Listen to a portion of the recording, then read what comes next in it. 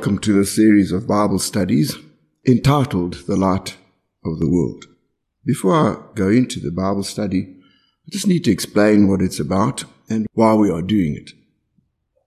A few Sundays ago, I preached on the subject of salvation.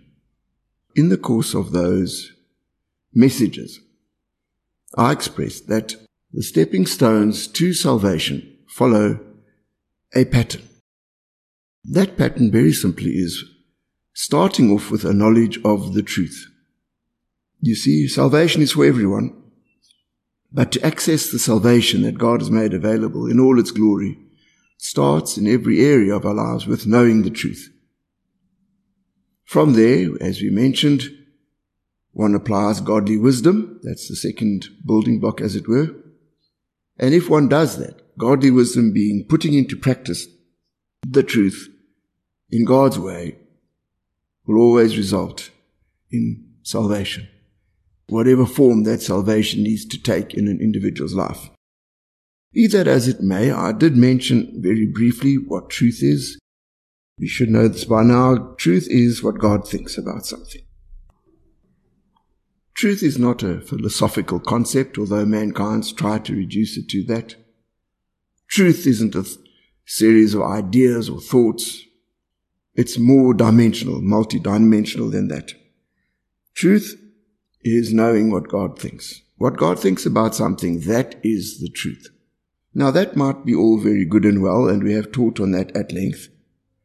The question then arises, well, how do we find out what God thinks?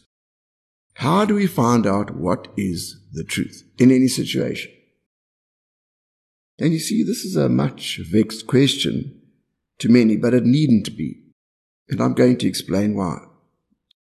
Let me just say that discovering the truth is not just a sudden discovery, as it were. Generally speaking, there's a process involved. And before I start to explain this, you see, this study entitled The Light of the World is basically how you and I can accurately come to knowledge of the truth in any situation. Before I go into it, I just want to explain two theological terms. I don't very often discuss theology, but the understanding of these terms is quite important in this regard. The two terms are exegesis, and the other one is hermeneutics. Now I'm going to explain them very simply. Let me just read a dictionary definition of exegesis: critical explanation or interpretation of a text, especially of Scripture, you see. Essentially, it's the interpretation of Scripture with a view to coming to know the truth. Hermeneutics, on the other hand, is the study and establishment of principles by which Scripture is to be interpreted. You see? It's the establishment of principles by which Scripture is to be interpreted, obviously with the purpose of making the right exegesis. So you see, exegesis is actually discovering what the Scripture is saying, the original text is saying. Hermeneutics, on the other hand, is a system of rules that is used to come to that conclusion. It's the means to, as it were. Now, when I was starting out in this whole business of ministry, went to a particular church and I asked one of the pastors there if he had any information on hermeneutics. I thought I needed to get my act together in this regard. He handed over very kindly a thick manual, and that, he said, is hermeneutics. I took this thick manual home and I began to read it. A lot of interesting information, to be sure. A lot of it made sense.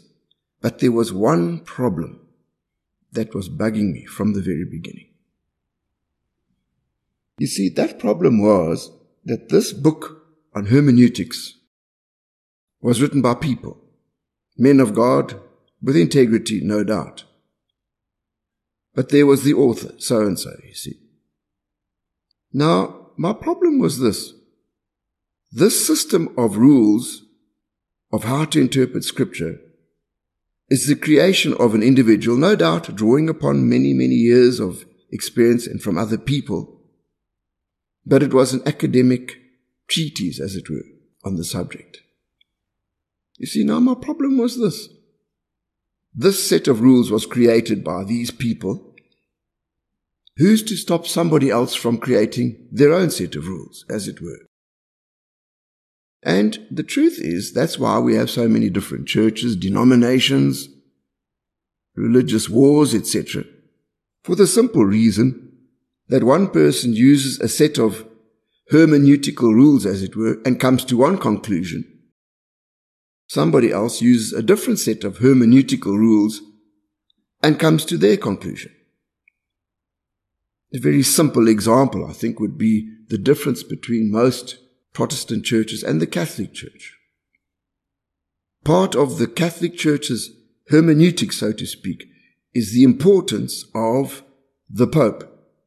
You see, stemming from that scripture when the Lord said, "On this rock I will build my church," speaking to Peter, who became Saint Peter, you see. And then the understanding was, well, there's a downstream effect, and now we're sitting with the little God on earth, the little Father, as it were, and to a large extent, what he says is true. Now, be that as it may, and although many people adhere to that, a lot of people don't, you see. Many people would say, well, the Pope is just a man like everybody else, and although what he says might be important, it's not God. My point here is this, you see. They've got a different approach to what other people might have. Other people might have the approach that, well, the Bible's important, but our tradition is also very important. And they interpret the scriptures in terms of tradition, you see. Many people would say, well, that's not right, because tradition is what comes from man. Yet again, man's influence. We don't want man in this situation, we want God. The truth is, we'll never get away from man involved in the situation, because the Bible, after all, was written by mankind, albeit under the inspiration of the Holy Spirit.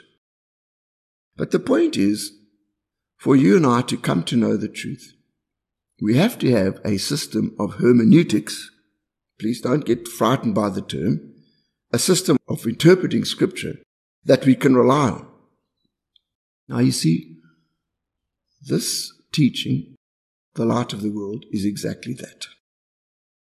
I discovered that by reading very carefully all the references to truth, putting them all together, analyzing them carefully with the Holy Spirit, that God himself has built within the Bible his own system of hermeneutics. In other words, a pattern whereby he expects his very same Bible to be interpreted. You see, the DNA, as it were, of interpretation. Scripture interprets Scripture. You see, and once I discovered this DNA, as it were, this pattern, this operating system, very much like a computer. Every computer has a specific operating system. It's a system whereby the whole thing works, you see. Well, the scriptures, I discovered, have their own operating system. And it's our job to discover what that is and to use that in the process of interpreting Scripture and ultimately discovering what is the truth. So if you understand it, this whole teaching is a system of hermeneutics. But I don't like to use the term because it can get a bit confusing. It's a system whereby you and I can approach the Word of God and come to the right understanding of the truth. You see, and because it's God ordained, it's God inspired, it'll work every time. You might say, oh well, it's something you evolved. That might be true. I do say that obviously there's room for correction here and there. But I think as you and I look through this, we'll come to the conclusion that yes, this is what God had in mind, because the patterns are all rooted in the Scriptures, in the Word of God, from beginning right through almost to the end. So I trust that this will bless you. It might seem a bit involved, it might require a bit of dedication and time.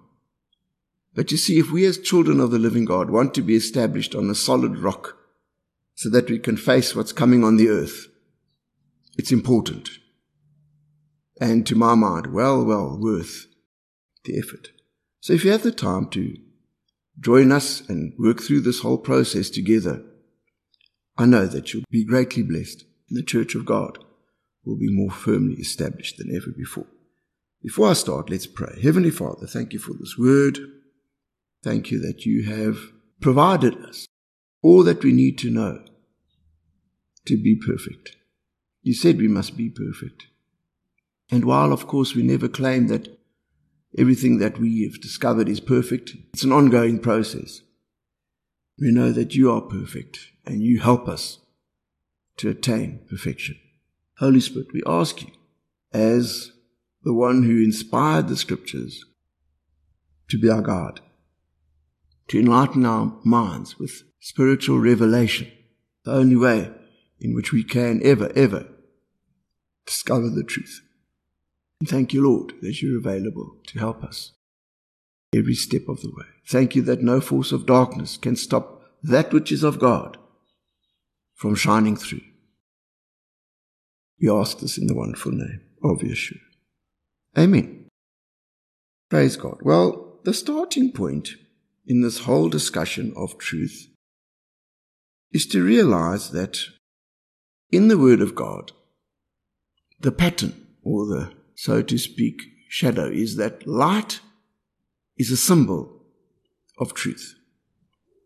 Light is a symbol of truth. It's more than a symbol. It's a graphic explanation of truth. But let's just start by reading two scriptures. Psalm 43 verse 3. Let's just go there quickly. Psalm 43 verse 3. It says there, "O send out your light and your truth. Let them lead me. Let them bring me to your holy hill and to your tabernacle." Do you see that? Send out your light and your truth. The two are very closely related. Let's look at another psalm in this regard. Psalm 36 verse 9. Psalm 36 verse 9 reads as follows, "For with you is the fountain of life. In your light we see light." In your light we see light. It's very much like taking a small object, you're trying to work on it, and you take it up to the light so you can see clearly what's going on so that you can do the job properly, you see. Well, in the light of God's countenance, as it were, whatever is light can be understood. See that? We hold up something to the light and we see what is truth. Darkness is exposed, so to speak. Let's look at another scripture. We'll tie that up with the New Testament. Isaiah 9, verse 2. In Isaiah 9, verse 2, this is the prophet Isaiah prophesying hundreds and hundreds of years before the advent of Christ. And he speaks of him in this way, completely under influence of the Holy Spirit. "The people who walked in darkness have seen a great light. Those who dwelt in the land of the shadow of death, upon them a light has shined." Do you see that? The people who walked in darkness have seen a great light. Speaking of the people in Israel who were fortunate enough to be there when Christ was sent to the earth. Now, it's not as if the whole land was under continual physical darkness, blackout. It wasn't that. And then suddenly somebody pulled the switch and the light came on. No, they were walking around in spiritual ignorance, not knowing the truth, you see. And when Christ came and he preached and he proclaimed the truth, the light actually came on. The spiritual light came on. They didn't have to walk around in ignorance anymore. All the scriptures that they'd read and not really understood could become clear. You see, let's look at what Christ said about himself. Very important, this. Let's go to John 8, verse 12. John 8, verse 12. Then Yeshua spoke to them, saying, I am the light of the world. He who follows me shall not walk in darkness, but have the light of life. You see that? He said, I am the light of the world. He who follows me shall not walk in darkness, but have the light of life. He also said of himself, I am the truth. We'll come back to that scripture in great detail. But he said, I am the light of the world. He also said, I am the truth. Can you see that? The truth came and ignorance had to go. See, Christ came to demonstrate the living God. Quite an amusing scripture in a way is John 18 verse 38. Here we have the world system pondering the subject of truth. John 18, 38. We have Christ coming before Pilate. He's trying to get rid of the situation because he knows the man's innocent. He knows that the Pharisees and the scribes want to kill him because of jealousy. He's aware of that. He knows it's all illegal, what's going on, and he washes his hands of it. But he's got Christ standing in front of him. All right, verse 33. Then Pilate entered the praetorium again, called Yeshua, and said to him, Are you the king of the Jews? Are you the king of the Jews? Yeshua answered him, Are you speaking for yourself about this, or did others tell you this concerning me? Pilate answered rhetorically, Am I a Jew? Your own nation and the chief priests have delivered you to me. What have you done? Then the Lord says, My kingdom is not of this world. If my kingdom were of this world, my servants would fight, so that I should not be delivered to the Jews. But now my kingdom is not from here. Then Pilate therefore said to him, Are you a king then? Jesus answered, You say rightly that I am king. For this cause I was born, and for this cause I have come into the world, that I should bear witness to the truth. You see that? That I should bear witness to the truth. Remember, God is the God of truth. Everyone who is of the truth hears my voice. Can you see that? Whoever is of the truth has got the light of life, hears my voice. You see? What is Pilate's response? Remember, he represents humanity, lost humanity. Pilate said to him, What is truth? You see that question? What is truth? Ironically, he was asking what is truth. Right in front of him was standing the truth. It's almost like your wife cooks a wonderful meal, roast beef, potatoes, gravy, peas, carrots, the whole toot, and she places this wonderful meal in front of you on Sunday at lunchtime. And you ask the question, what's for lunch? Can you see that? How ridiculous it is. But you see, Pilate could not understand the truth because he had not yet received the light. The truth of the matter is that in this world, unless you and I are children of God, we are precluded from the real truth. But we'll get to that in more detail.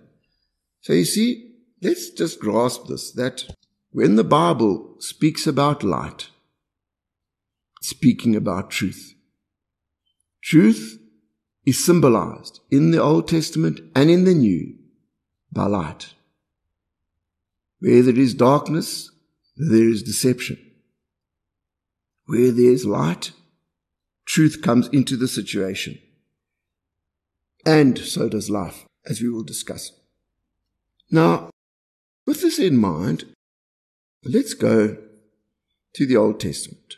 Remember, we're talking about a system whereby you and I can discern the truth. A system of hermeneutics which will help you and I to use the word of God and come to a knowledge of the truth. We go back to Exodus and we'll read a few passages of scripture from Exodus 25, 31 to 40. Exodus 25, 31, and reading some of the passages between there and 40. The background is that Israel is in the wilderness and God's commanded Moses to build a tabernacle. He makes it very clear to Moses that he must follow strictly the instructions of this tabernacle. And if you and I can grasp it, this tabernacle was something solid which God gave the children of Israel for them to communicate with Him, for them to understand Him. It was, in a sense, their Bible. The commandments, Old Testament hadn't been written. Well, the commandments had, but the Old Testament hadn't been written. The laws of Moses were not available. They had something to look at that was solid, physical, to understand the spiritual. Very much like you and I having our Bible in our hands is something written, something solid, something concrete with which we can intercommunicate with the spiritual and understand it. But in this whole process where he describes to Moses exactly what the sizes were, the dimensions, the materials, the building structures, etc. were to be, in the midst of this, he says, you shall make a lampstand of pure gold. You see that? You shall make a lampstand of pure gold. The lampstand shall be of hammered work. Its shaft, its branches, its bowls, its ornamental knobs and flowers shall be of one piece. Now listen to this. And 6 branches shall come out of its sides. 3 branches of the lampstand out of one side, and 3 branches out of the lampstand on the other side.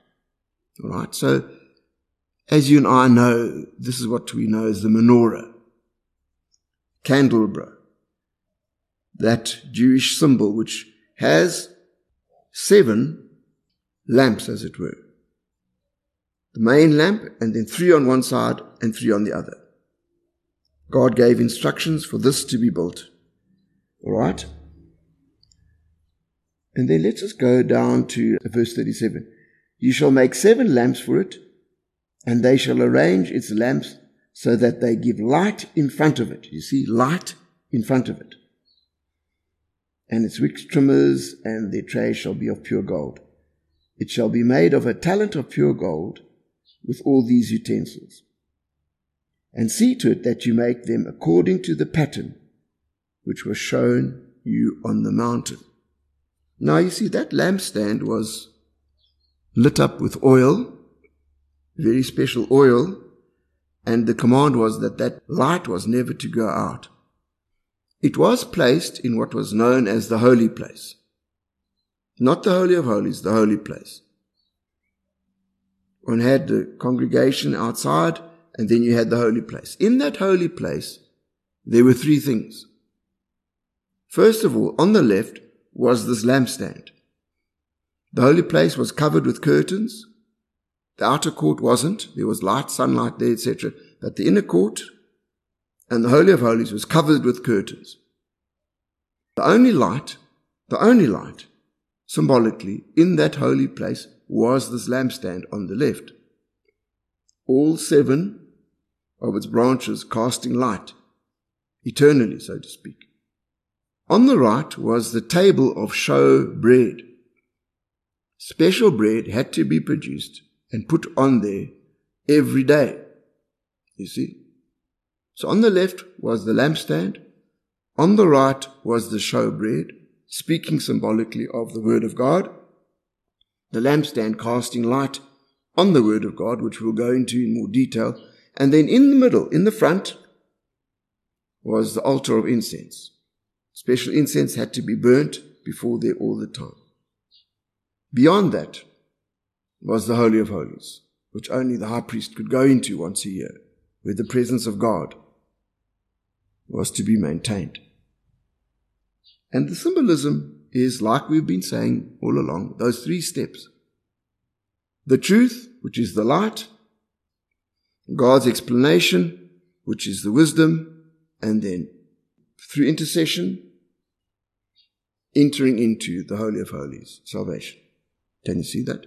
You had to go through that process to enter in to salvation, which is the pattern for today.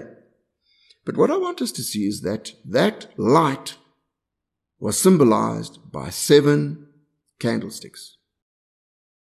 7 lamps, all built together in one lamp, but the central one above the others and the other 3 on either side. You see, speaking of truth. Can I just say at this stage that truth is multifaceted? To arrive at what God thinks accurately, we have to appreciate these different facets, you see. We have to work our way through them. The one supports the other. In politics, they speak of arranging a system of law that has checks and balances, you see. The court, the legislative body, the executive, etc. And in theory, it does work, but in practice, we've seen it doesn't work so well. But the point is checks and balances. In other words, not just one light. The other sources of light, which if taken into consideration together, cast the light on the word. Can you see that? So what we are going to be discussing is what each one of these lamps represents and how they interact and how you and I, by understanding them, appreciating them, and exercising them, can come to a knowledge of the truth in any situation.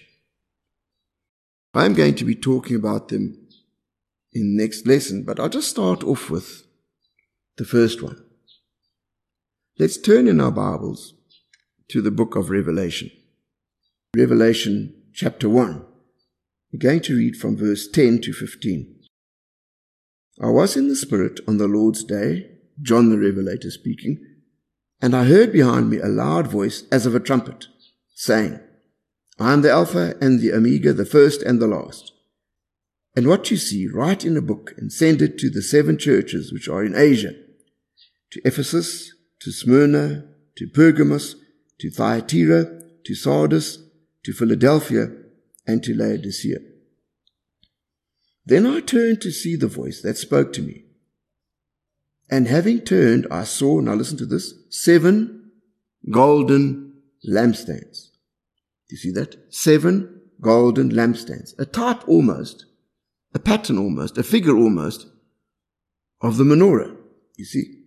Now listen to this. And in the midst of the 7 lampstands, in other words, the middle lampstand, one like the Son of Man, clothed with a garment down to his feet, and girded about the chest with a golden band.